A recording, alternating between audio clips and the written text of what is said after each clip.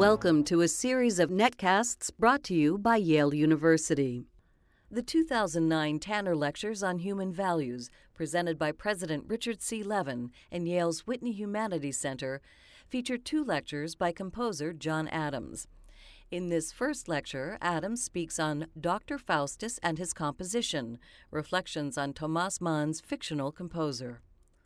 In these two talks, today and tomorrow, I want to examine two 20th century examples of how archetypical myths can be used for the basis of creating artworks that interweave timeless themes of power and identity with events both historical and philosophical from the recent past. The first, which we'll do today, is Thomas Mann's final great novel, Dr. Faustus, a book that is dear to most composers and certainly the most extensive and brilliantly imagined treatment of the act of musical creation anywhere in literature. The other, which we'll do tomorrow, is a real-life story, and that of the well-known and controversial physicist J. Robert Oppenheimer. It is Oppenheimer who is the central figure in my opera composed and premiered in 2005, Dr. Atomic. And his stupendous achievement and ultimate personal and political crisis tells a story that has eerie resonances with the original Faust myth. Both of these subjects, Mann's novel and Oppenheimer's shepherding of the first atomic bomb, represent heavily traveled domain in recent study and literature. The Mann novel alone has become the wellspring of an endless river of scholarship by historians of 20th century Germany, both old and new musicologists, and by those who write on behalf of the ever-burgeoning field of musical aesthetics. The novel itself and the background of its creation has an impressive cast of characters. Thomas Mann himself, Beethoven, particularly the Beethoven of the very, very late piano sonatas and Missa Solemnis, the devil, Theodor Adorno, not to be confused, Germany, past and present, and many other themes. Oppenheimer, already a cause célèbre from the day of the first atomic bomb, has never been out of the public sight, but recently has been more than ever the subject of biography, dramatic treatment, and much moral philosophizing. One might ask me to find less familiar territory to scout for these lectures. Nonetheless, they are figures that have captivated my imagination enough that I feel compelled to write about them. As I say, Dr. Faustus is the only novel of quality that has a composer as its principal subject. There are others that feature composers. Romain Rolland's gigantic roman à fleuve, Jean-Christophe, written at the turn of the 20th century and also featuring a German composer hero, was in its time hugely successful. But Roland was more concerned with painting the artist as an archetype of 19th century individualism, as the inspired romantic, buffeted by the storms of critical indifference, and like his model Beethoven, as swimming against the current of unpredictable and ever-changing social forces. According to the Debussy biographer Edward Lochspeiser, Jean-Christophe is governed largely by its author's pan-European utopianism and a profound disgust for what he felt was a prevailing provincialism in both French and German cultural life. Against the ingrown preciosity of France and Germany's decayed romanticism, Romain Rolland offers his young barbarian Jean-Christophe, whose moral purity and uncorrupt creative force stands in stark contrast to the decaying social and aesthetic order that surrounds him. Rolland's novel may indeed be a work of social and historical significance, and I confess to have dipped gingerly into it, but I'm not a reader of the whole 8 volumes. However, its literary value from my modest sampling seems to have diminished over time, and today it's seldom read or discussed. Marcel Proust also includes a composer among his cast of characters in À la recherche du temps perdu, and also in his earlier novel, Jean Saintoy. The solitary the character in the later work, of course, is the solitary, virtually anonymous Van Toy, a village organist and music teacher whose compositions are, in the manner of Emily Dickinson's poems, only discovered and appreciated after his death. Unlike Thomas Mann's fictional composer, Adrian Leverkühn, Proust's Van Toy is not a major character, but a case could be made that his music is, that a certain phrase in his violin sonata is a psychological leitmotif that rises virtually to the status of being a character in the novel. Proust's writing about the listening experience is deeply intuitive and reveals a mind that is every bit as penetrating in matters of musical cognition as that of Thomas Mann, or for that matter, many professional musicians. But the Dr. Faustus story is utterly unique in the canon of Western literature because it prods the imponderables of the creative process, touching on both the technical nitty-gritty of the act of composing as well as giving graphic testimony to the shifting sands which are an artist's doubts and inspirations, the flashes of ecstasy and the sudden, seemingly gratuitous descents into despair. Mann was perfectly candid about how his composer was in part modeled by Friedrich Nietzsche. The excoriating self-criticism, the habitual reclusiveness, the impossibly high moral and artistic standards, the failed attempts at human interaction, the lapidary density of artistic expression, and the correspondingly minuscule audience of contemporary admirers. All of these are qualities that Thomas Mann imports from the German philosopher to his fictional counterpart, the composer Leverkühn. So the question always arises for us composers, do I see myself in Adrian Leverkühn? Do I see my composer friends in Adrian Leverkühn? Do I see him in composers from another era? Does the writing of music, as Leverkühn does it, bear any resemblance to how I do it? Is Thomas Mann's version of a composer struggling to corral what Wallace Stevens called the flawed words and stubborn sounds of his raw materials? Do they represent an ideal of how the creative act should be approached? Bringing this story to life during the apocalyptic moment of World War II, composing the novel while watching it from afar, exiled in Southern California, was in every sense a tragic fulfillment for this very worldly, sophisticated, and ultimately conservative writer. What makes Dr. Faustus unique among novels is that the author, several years after completing it, wrote another book that details the creative process of composing his last great work. This book, the German title is Die Entstehung des Dr. Faustus, and it's known in English as The Story of a Novel, is an exceptionally valuable document, not just for lovers of Thomas Mann's fiction, but to composers, novelists, and to anyone who would undertake a complex and difficult artistic enterprise on a grand scale. The writing of Dr. Faustus was in itself a drama, not only because of the author's status as Germany's most famous novelist writing in exile, but also because, fame or no fame, Mann suffered frequent bouts of uncertainty, even to the point of despair in the course of its completion. He worried about the quality of what he'd written. He fretted over his status as a great novelist, comparing himself to James Joyce. He followed good days with days of infertility and depression. He monitored his physical health with an obsession that frequently caused him to confuse it with the status of his work.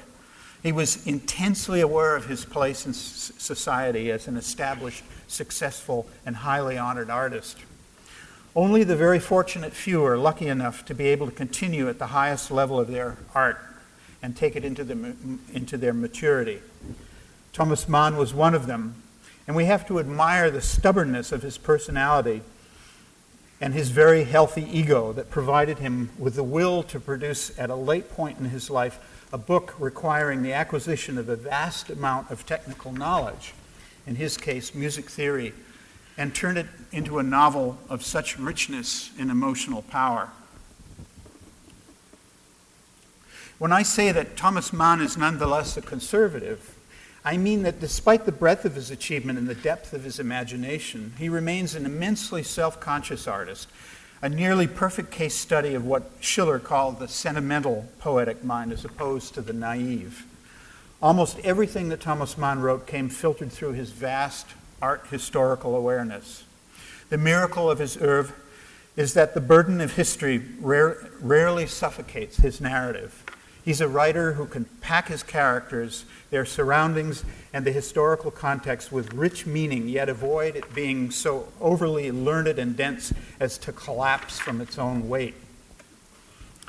Mann avoids being buried under the mass of history because he's essentially a parodist.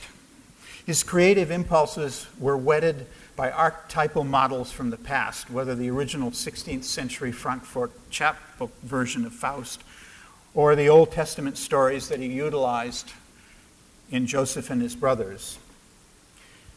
He said, "In matters of style, I really no longer admit anything but parody. In this, I'm close to Joyce.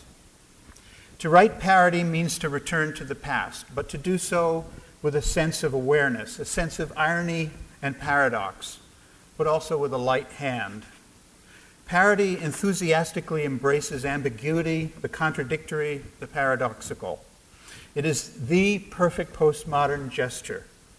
If we view modernism as an attempt to establish a coherent symbolic order, as the impetus towards determining deep and enduring truths, then the postmodernist position would be a response to or an acknowledgement of the central impossibility of knowledge, of the contradictory nature of truth, and of the constant negotiations in and around knowledge systems." The historian Erich Heller called Thomas Mann the ironic German and said that to discuss Dr. Faustus means, in more than one respect, to return to the past.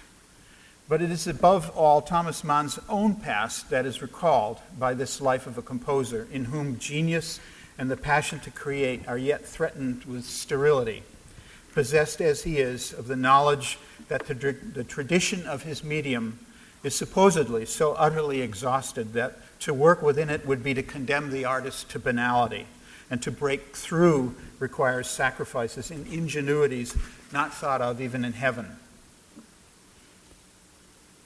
What is brave about Dr. Faustus is the author's willingness to assume the vast technical machinery of music theory and make of it an accurate and coherent subject for fiction. What is cautious and conservative is the form and narrative structure of the novel, and the author's unwillingness to break his own boundaries. Mann's patterns and his habits, his modes of telling a story were established decades earlier in works like Buddenbrooks and Magic Mountain, and they had proven accessible and popular to the point that the impetus to depart from them, from the tried and true, simply didn't exist for him. And I might just as a sidebar mention that as a member of the community of German and Central European emigres living in the Los Angeles area during World War II, a group that included Schoenberg and Franz Werfel, Heinrich Mann, Bruno Walter, and many others, and Adorno himself, that Mann was one of the few who was still substantially wealthy because his international copyright still paid him a great deal of money. We might even ask which, if any, of these earmarks, of those earmarks that the critic Edward Said identifies as characteristic of a late style, apply to Dr. Faustus. In his posthumously published book, which is called On Late Style, Edward Said, taking his inspiration from a 1937 essay on Beethoven's last works by Theodor Adorno, points to a definable quality of lateness in certain great works of art. The lateness, he finds, comes in one of two kinds.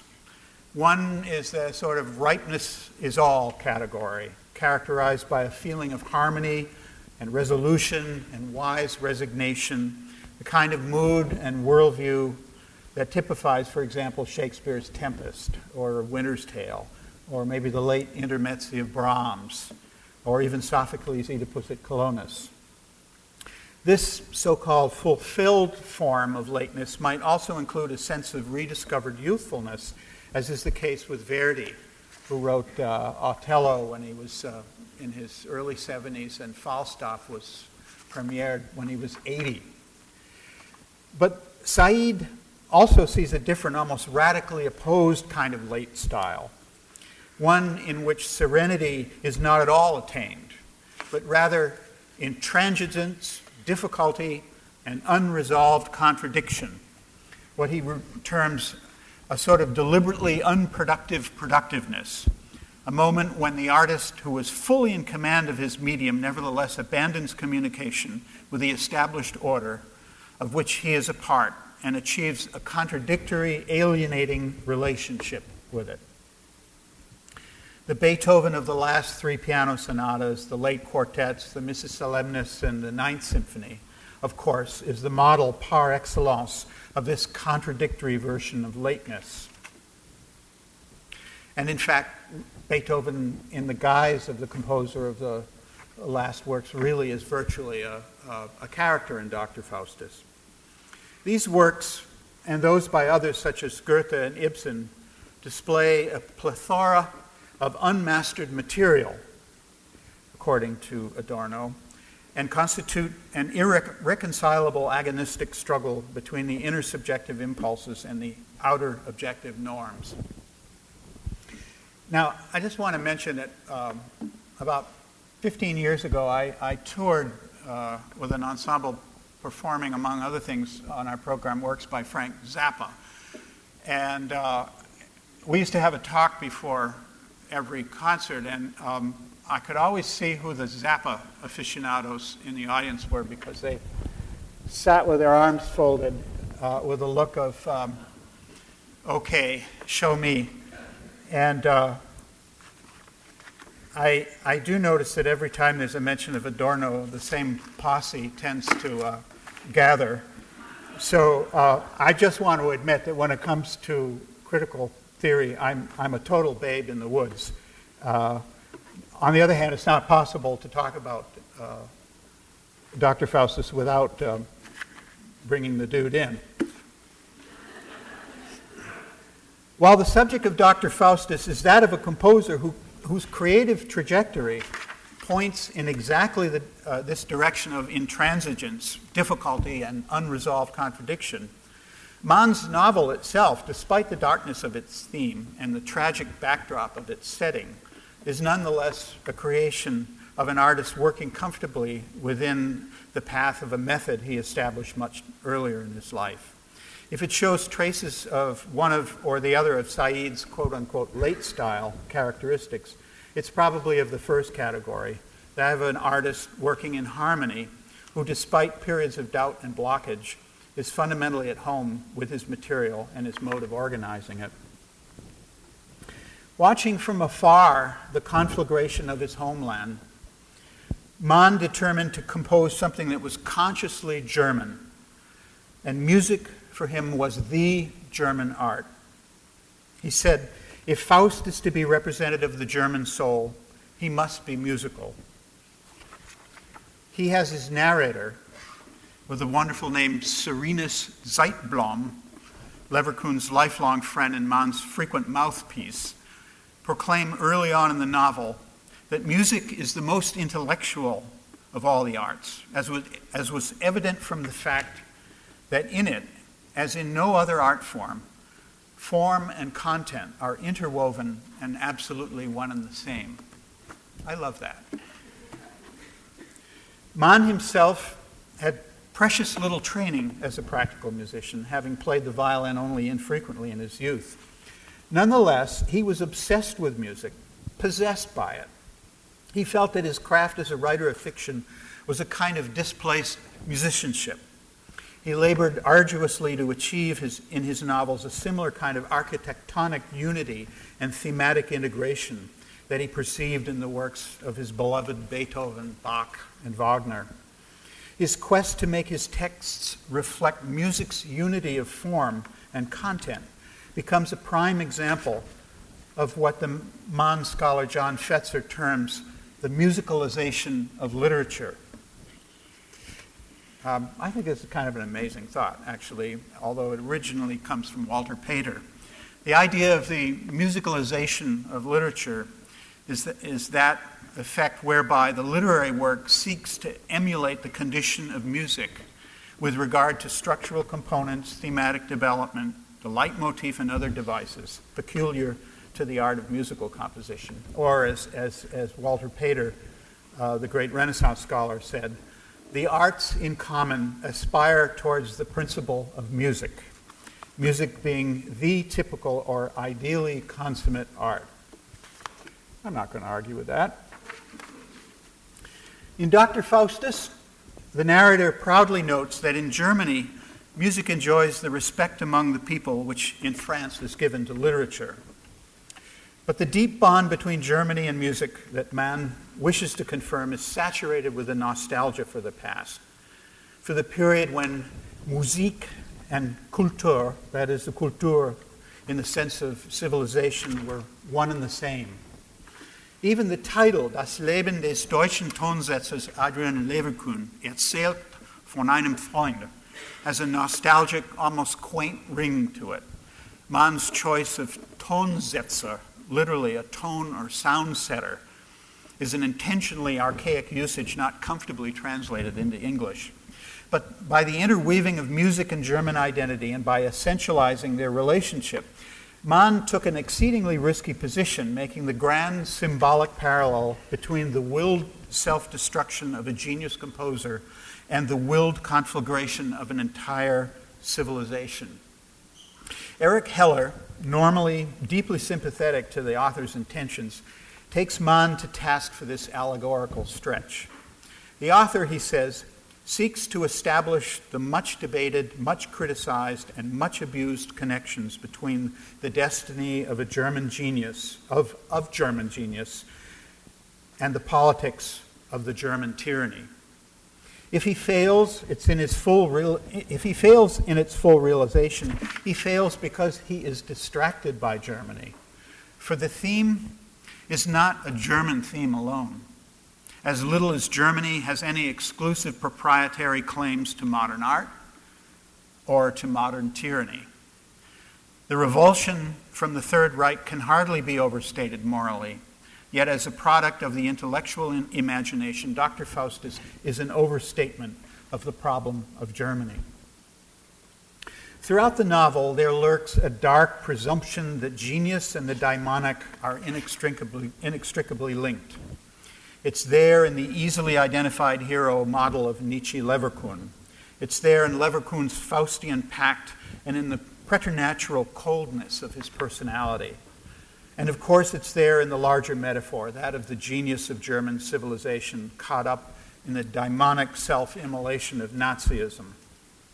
The musicologist Susan McClary sees this fatal rush to annihilation as a logical outcome of the way 19th century German romantics embraced radical notions of individualism, virulently spurning convention and making high art, that's capital H, capital A, into a fantasy of retreat. Retreat from society, retreat even from the discursive practices that allowed society to cohere. We need think no further of the lonely image of Nietzsche wandering the alpine heights of Sils Maria and living his solitary Spartan life while conjuring his Superman hero, Zarathustra. Like Nietzsche, or like Senta, the heroine in Wagner's Flying Dutchman, stylistically advanced German music, in McClary's words, split itself off irrevocably from community in accordance with the romantic notions of individualistic expression. And this is precisely the ground upon which Dr. Faustus gets interesting for us composers living in the postmodern era. The trajectory of Leverkühn's stylistic evolution pretty much mirrors the accepted mythology of how high art and serious music evolved during the latter part of the 19th and early part of the 20th centuries. It is a mythology rehearsed endlessly by scholars, critics, writers, and even by composers themselves. It says that the conventions of tonality and its forms were exhausted or bankrupt. It also says that German music in particular, again in the words of Susan McClary, as the result of natural emancipatory impulses, transcended social influences to take up residence in the realm of the purely musical. And I say that in quotations.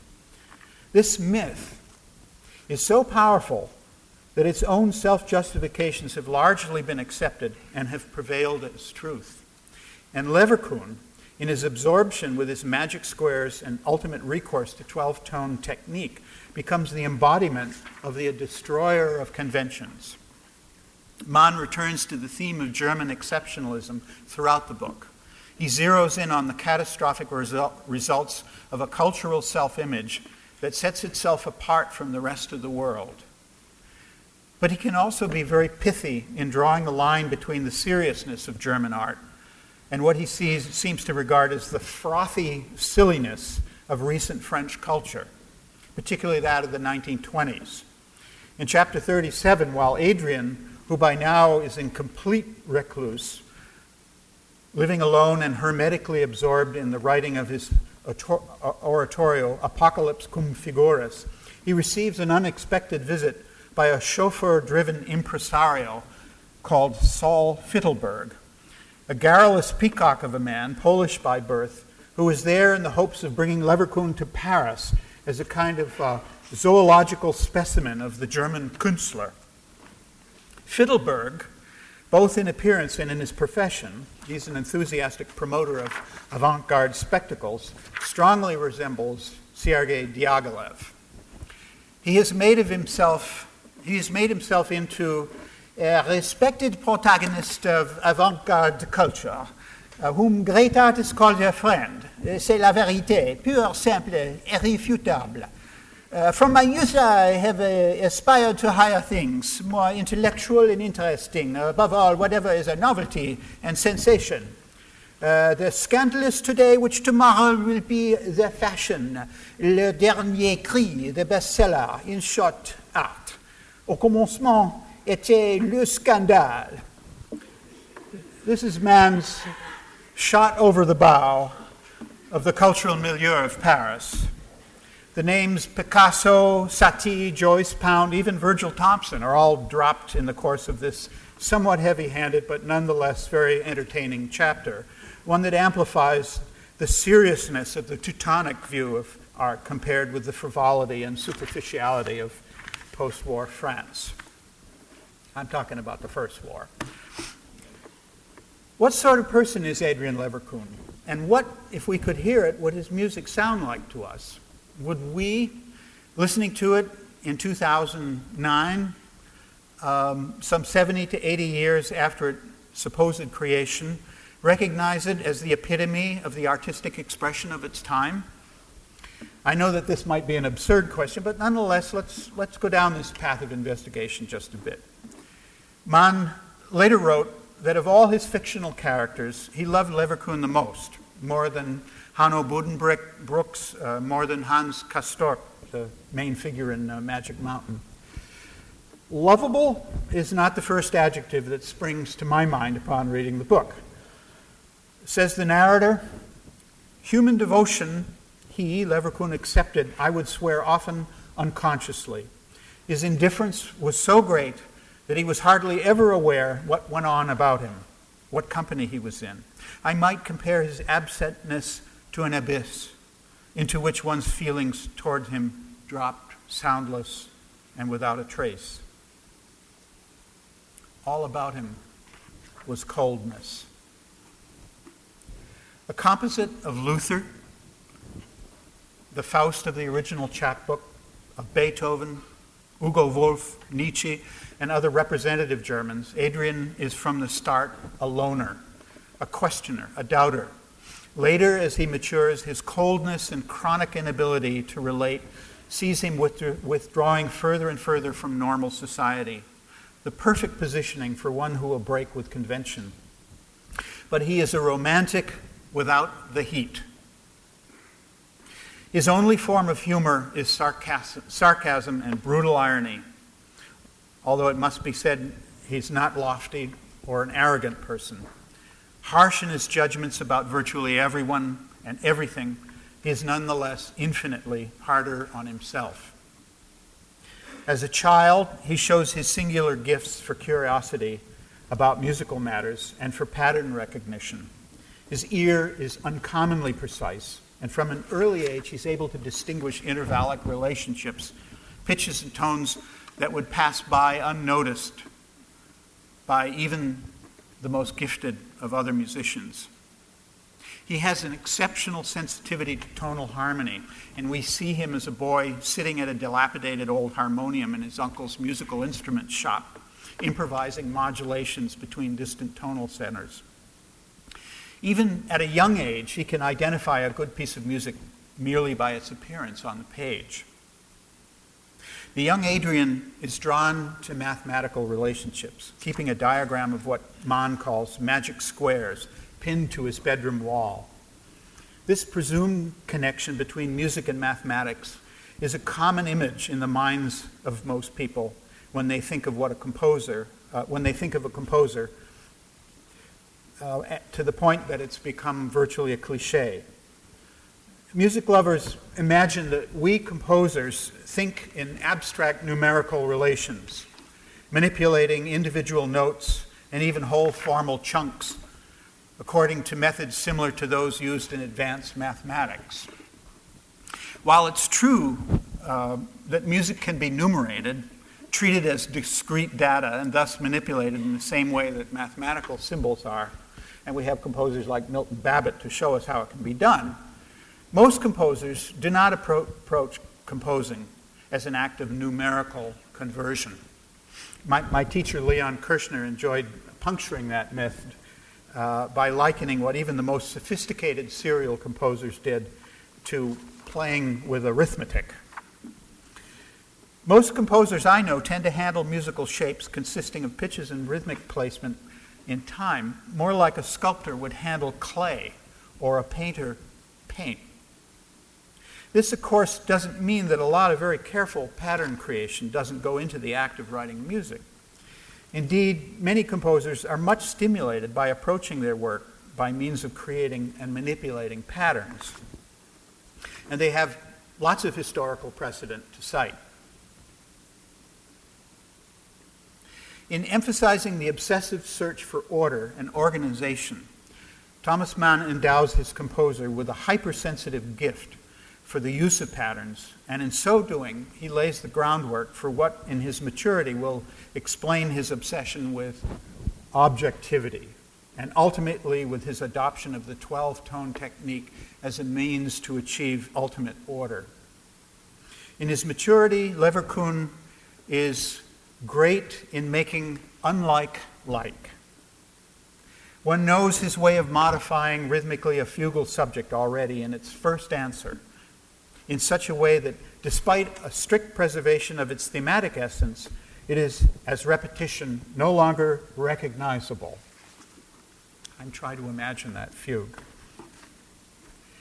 Perhaps the most humanely satisfying theme in the book is the description of Adrian's long years of studies with the organist and sole music teacher in the small town of Kaiser-Aschern, whose beautiful name is Wendell Kretschmar.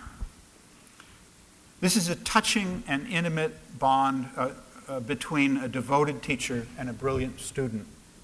What feels genuine about this relationship is the modesty of Kretschmar, the depth of his feeling not only for music but for literature and the other arts as well. It is, of course, Kretschmar who gives the famous lecture on Beethoven's Opus 111 Piano Sonata, a literary tour de force that may be the most traveled passage in all of Thomas Mann's work. But what appeals to me even more are the descriptions of the day-to-day music assignments, the exercises, the examinations of music from other styles, although still focusing fundamentally on German, and the experiments in orchestration. It reminded me of my own upbringing. Adrian grows up in a small town in the era that was the last before the advent of mechanical reproduction of music. Hence, his musical education is always firsthand. He hears chamber music only when amateurs in his neighborhood play it. He's exposed to the canon of symphonic music by studying scores or by playing reductions at the piano. He hardly ever hears a real orchestra play because his town is too small to sponsor a concert. Nonetheless, his teacher submerges him in the techniques of advanced orchestration by making him study the scores of Debussy, Wagner, and Rimsky-Korsakov. The discussions on harmony are impressive to anyone who has struggled to wrestle the beast of tonal harmony to the ground. Mann has taken it upon himself to read at least a sizable part of Arnold Schoenberg's Harmonielehre, his massive theoretical textbook on harmonic practice, and his efforts are evident to any knowledgeable reader of the novel. Still a young teen, Adrian is already aware of the constantly shifting universe of tonality. Relation is everything, he says to his childhood friend. And if you want to give it a more precise name, it's ambiguity. You know what I find?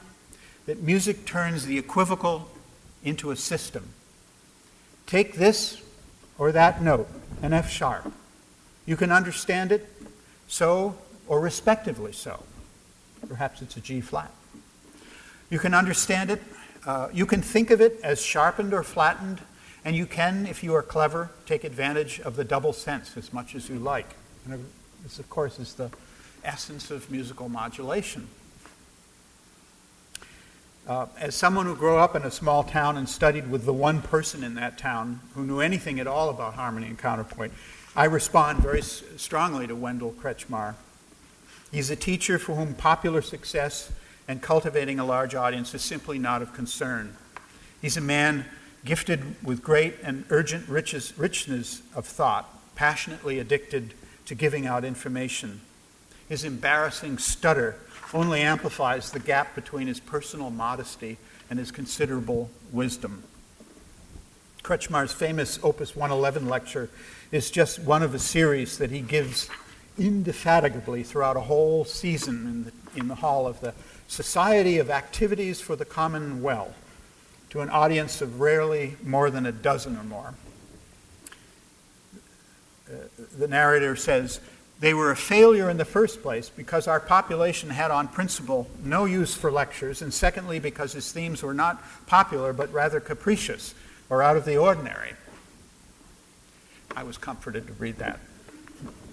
Mann is drawing a clear line between entertainment and art, between casual exposure and deep understanding.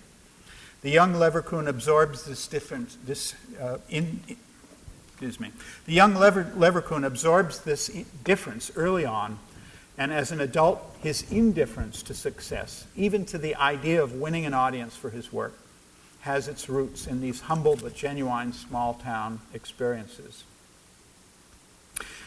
But there are suppositions in this same famous passage, this lecture on Beethoven's 111, that nonetheless trouble me.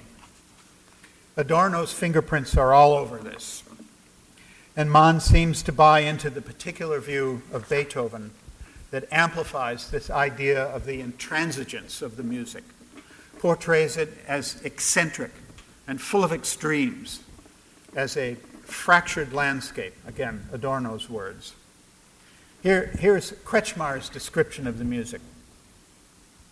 In the works of the last period, Beethoven's friends and admirers stood with heavy hearts before a process of dissolution and alienation, of amounting into an air no longer familiar or safe to meddle with. Even before a plus ultra, wherein they had been able to see nothing else than a degeneration of tendencies previously present, an excess of introspection and speculation, an extravagance of minutiae and scientific musicality applied sometimes to such simple material as the arietta theme of the monstrous movement of variations which forms the second part of the sonata. And what follows is one of the more conspicuous canards in the literature of music poetics, that of the duality between harmonic subjectivity and polyphonic objectivity. These are my words, not Kretschmar's, or my opinion. The implication is that polyphony, being contrapuntally conceived music, is more impersonal, more scientific, more the result of systems that are set in motion according to specifically designed laws that thus behave objectively, presumably less subject to emotional caprice and impulsive subjectivity of the composer.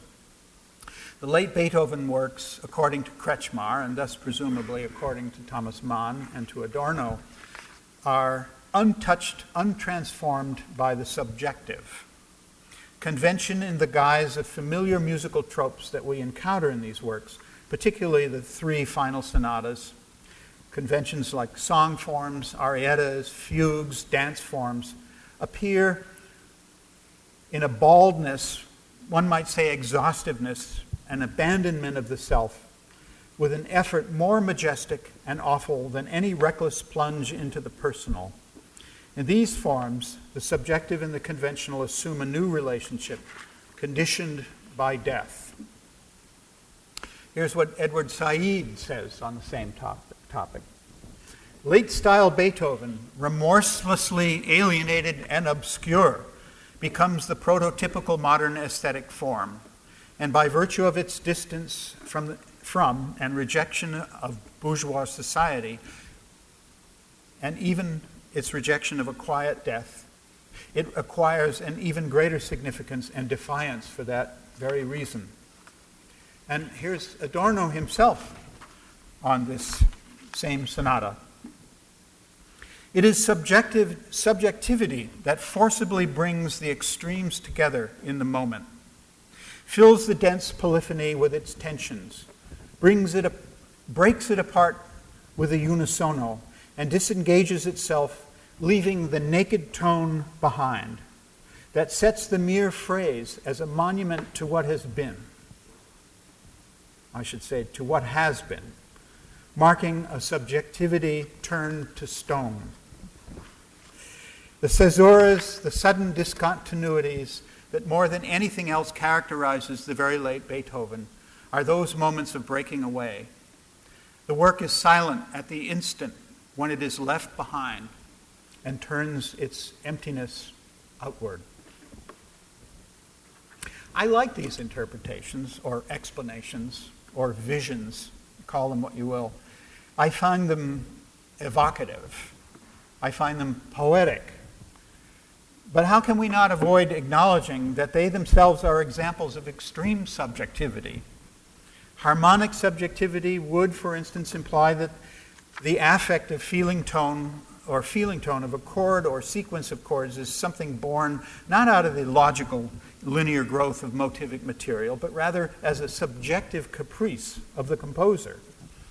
It's hard not to detect a whiff of the pedant here, a presumption that the only good harmony is the one derived by the concordance of individual part movement. Polyphony is order, a normative grammar of construction. That coherent symbolic order and enduring truth content that characterizes the modernist vision. The whole drama of the last works of Beethoven seems to me to be an emphatically subjective one. That of pushing conventional forms to their limits, either through fracturing them or through reordering or through massive expansion of their properties. Things are pushed to the extreme, or as the musicologist Leo Treitler terms it, the codes are liquidated. And the piling up of any number of different topoi results in what he so wittily calls genre shock. Think, for example, just of the finale to the Ninth Symphony, which presents a bizarre parade, starting with a thunderous attention-getting opening, cameo recalls from previous movements, atmospheric tone painting, operatic recitative, vocal ensemble, song with accompaniment, military marches, fugue, choral declamation, and so on and so on. This, to me, is extreme music with a capital E. Is there any example anywhere in previous music of the speed attained by the scherzo of the F major Opus 135 quartet? Is there any slower music than the Heilige Dankgesang molto adagio of Opus 132, the A minor quartet? Is there a more massive symphonic sonata allegro than the opening of the Ninth Symphony? Is there a more willful rearranging of the order of a string quartet than the Opus 131 C-sharp minor? A more intimate and emotionally complex slow movement than that of the Hammerklavier? Or a fugue with the outrageously manic activity of that same sonata? These structures, while at times employing the techniques of the objective, i.e. polyphony, are nonetheless products of a powerfully aggressive will. And it is hard to imagine a body of work more subjective in its scope. It's a romantic reading of Beethoven to find that these works represent a crisis of language. Rather, we might better be able to see the late works as that of an artist in the process of heating up to the boiling point conventional structures, the sonata form, the fugue, the variation form, the scherzo, etc., investing each with a superhuman, powerfully emphatic ego, not shattering them or exploding them, but rather using them for vehicles for one of the most imposing displays of subjectivity in the entire history of art. This is not pure music by any means, despite the efforts of generations of analysts to extract from it its social, historical, and psychological setting and see it as purely music. One of the themes that underpins the novel, of course, is the conflict between freedom and rigor, which I suppose is another way of saying, at least in Thomas Mann's world, the subjective versus the objective. We see early on in the novel a metaphor evolving between a quest for aesthetic order on Leverkusen's part in the Germany he lives in, and a quest for order in the Germany he lives in the slow but steady growth of that seductive compulsion to order that will culminate in Nazism. For Erich Heller, Leverkusen's impulse towards the purely objective paradoxically inches his music ever more closely towards the popular tyranny. This is one of the brutal ironies and bitter truths of the book. He sees the composer's quest for objectivity and the fascists' urge to a neat, managed society as equivalent in their enthusiastic readiness to escape from the embarrassments of subjectivity into an ordered polyphonic objectivity, from the drama of being a self into the choral discipline of the collective. In chapter 22, one in which Adorno's ghost hovers most conspicuously, Adrian states his goal of wresting music from convention by subjecting it to the refiner's fire of complete organization. I will tell you what I understand by strict style, he says. I mean the complete integration of all musical dimensions, their neutrality towards each other due to complete organization. He then goes on to give the by now famous description, at least famous amongst us composers, of his song setting. That is the product of what is essentially Schoenberg's 12-tone technique, being entirely derived from a series of interchangeable intervals that control both the vertical and horizontal characteristics of the music. In a display of a frequently encountered technical game, particular to serial music, Leverkusen has composed a piece in which are nested the initials of the name Hetera Esmeralda, making of the 5 notes B, E, A, E, E flat, a motivic cell that governs both the song's melodic and harmonic integrity. H, by the way, is German, standing for the pitch class B, and S for E flat. It's not a grand leap from this example to real pieces like Alban Berg's Chamber Concerto, already 20 years old by the time Dr. Faustus was written, and most assuredly familiar to Thomas Mann. The Berg Concerto utilizes motivic cells made from the initials of his teacher, Arnold Schoenberg, and his friend Anton Webern and himself. Mann has already set up the leitmotif of Hetera Esmeralda much earlier in the story, introducing it first as an enchanting tropical butterfly in the collection of his father, and then later as Leverkusen's secret sobriquet for the young prostitute, who presumably infects him with the disease that will ultimately drive him insane. These kinds of compositional code games were nothing new, even at the time of Schoenberg's development of the 12-tone system. Bach employed them with gusto, especially enjoying the interweaving of his own initials into various contrapuntal displays, and of course it was very common during the Middle Ages. Zeitblom marvels at the description of all this heady arcana. A striking thought, rational organization, through and through, one might indeed call it. You would gain an extraordinary unity and congruity, a sort of astronomical regularity, and legality would be obtained thereby. At the peak of his powers, Leverkusen composes an oratorio, Apocalypse cum figuras, based on the famous woodcuts by Dürer, the most familiar image of which is, of course, the four horsemen of the apocalypse. By this time, Leverkusen has moved to a small, out-of-the-way village in southern Bavaria. When his friend Zeitblom visits him and is shown the work in progress, he is full of admiration for the compositional wizardry of the piece's invention, but he's nonetheless deeply disturbed to realize that Leverkusen's music, in a quest for ultimate objective order, is moving towards an alarming aestheticism. He says, "In my heart, I doubted the authenticity of what he did. Had he, a man of our time, any true claim to the sphere in which he immersed himself, in which he struggled to recreate by means of an extremely sophisticated technique?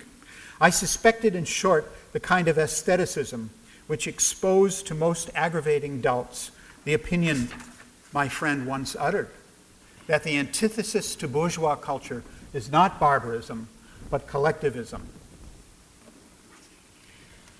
Zeitblom finally is forced to realize that the oratorio Apocalypse cum figuras, for all its technical majesty, is both bloody barbarism and bloodless intellectuality. He hates it, he loves it, he fears it. In the chorus of children that opens the oratorio's second part, he hears a piece of cosmic music of the spheres, icily clear, glassily transparent, of brittle dissonances indeed, but withal of an inaccessibly unearthly beauty of sound, filling the heart with longing without hope.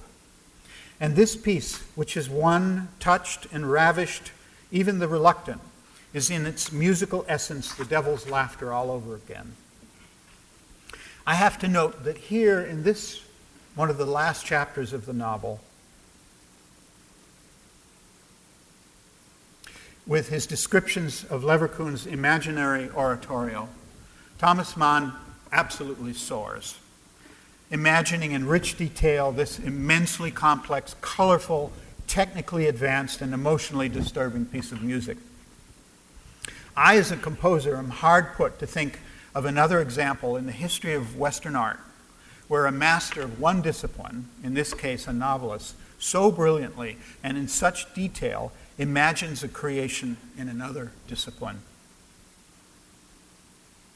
Apocalypse cum figuras is a work of religious vision touched with, according to the narrator, mass modernity. The narrator's role is sung by a tenor of almost castrato-like high register, whose chilly crow, like the voice of a eunuch, objective, reporter-like, stands in terrifying contrast to the content of his catastrophic announcements. And you can't help but think of those early radio broadcasts of Hitler when you think of that sound. The oratorio is scored for a gigantic ensemble, including a double chorus, children's chorus, orchestra, chamber orchestra, and loudspeakers. And here's what the loudspeakers do. And let's remind ourselves that this is a piece premiered in 1926, supposedly conducted by Otto Klemperer, imagined by an author living in 1945. The loudspeakers achieve an otherwise never realized gradation in the volume and distance of the musical sound, of such a kind that by means of the loudspeaker, some parts are brought into prominence while others recede as distant incidental. Thomas Mann got there before Stockhausen did. Charles Ives had attempted to do exactly the same thing in his Fourth Symphony, written between 1910 and 1916. Only Ives, instead of employing loudspeakers, utilized a carefully graded system of dynamics in the orchestration. His goal, as described to me by the Ives scholar James Sinclair, was to achieve shifting sensations of proximity and distance from the listener's point of view. Thus, a single flute playing pianissimo 2 feet in front of you might have the same loudness as a full brass band playing fortissimo 1,000 feet off in the distance. The choral writing in Apocalypse cum figura suggests to me nothing that has existed at the time of Mann's imagining it. Only a few passages in Schoenberg's Gurrelieder come to mind. Nonetheless, it's indeed possible that Mann had heard Gurrelieder, at least on a recording.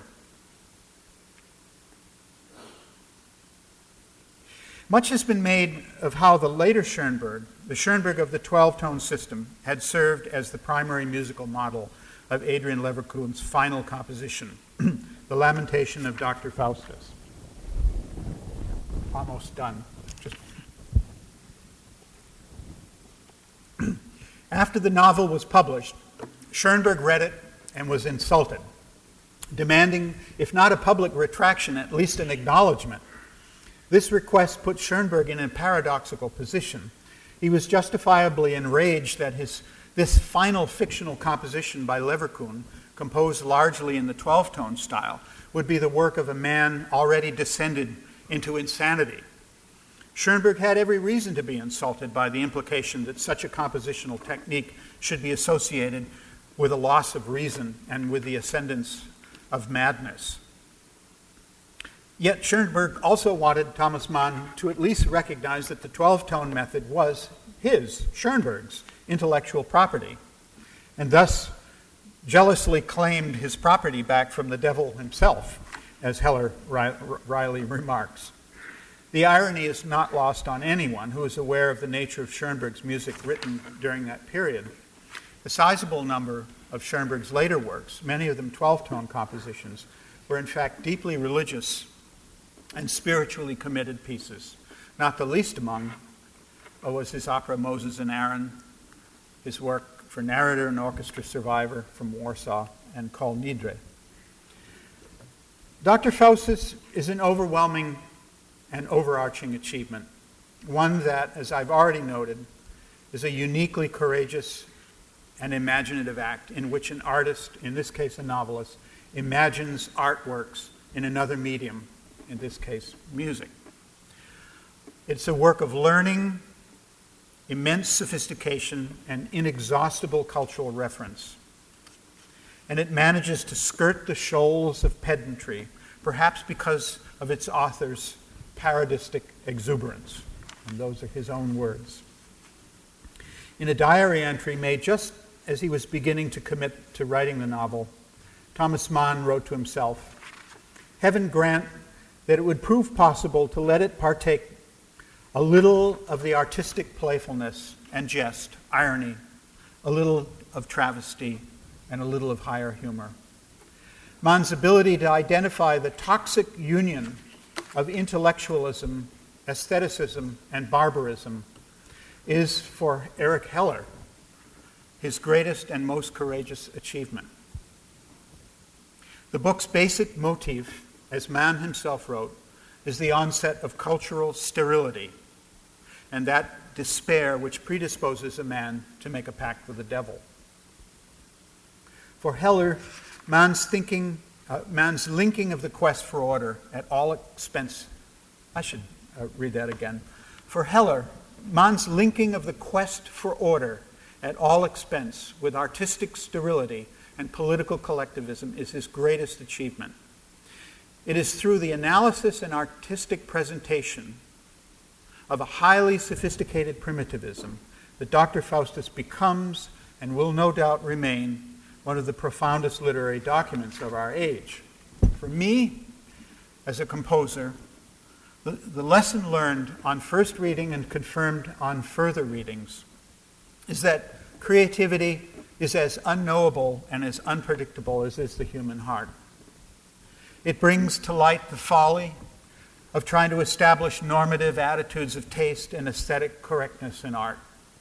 Yesterday's Henry James is tomorrow's Hemingway, and the day after that's William Burroughs.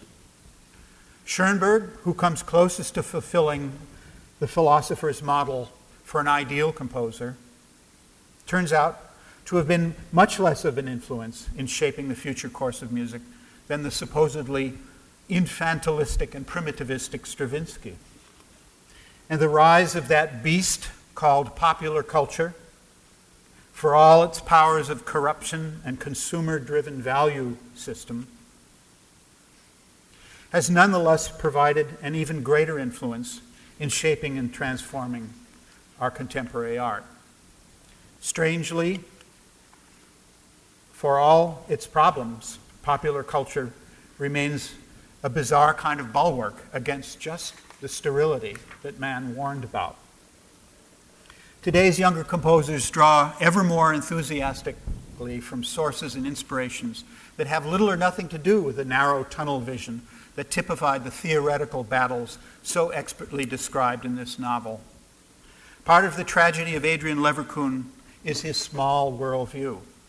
For all his brilliance and for all his imaginative powers, this composer has a perspective that confines his thinking to a tightly constricted canon of musical thought, essentially the Central European tradition of only a few hundred years.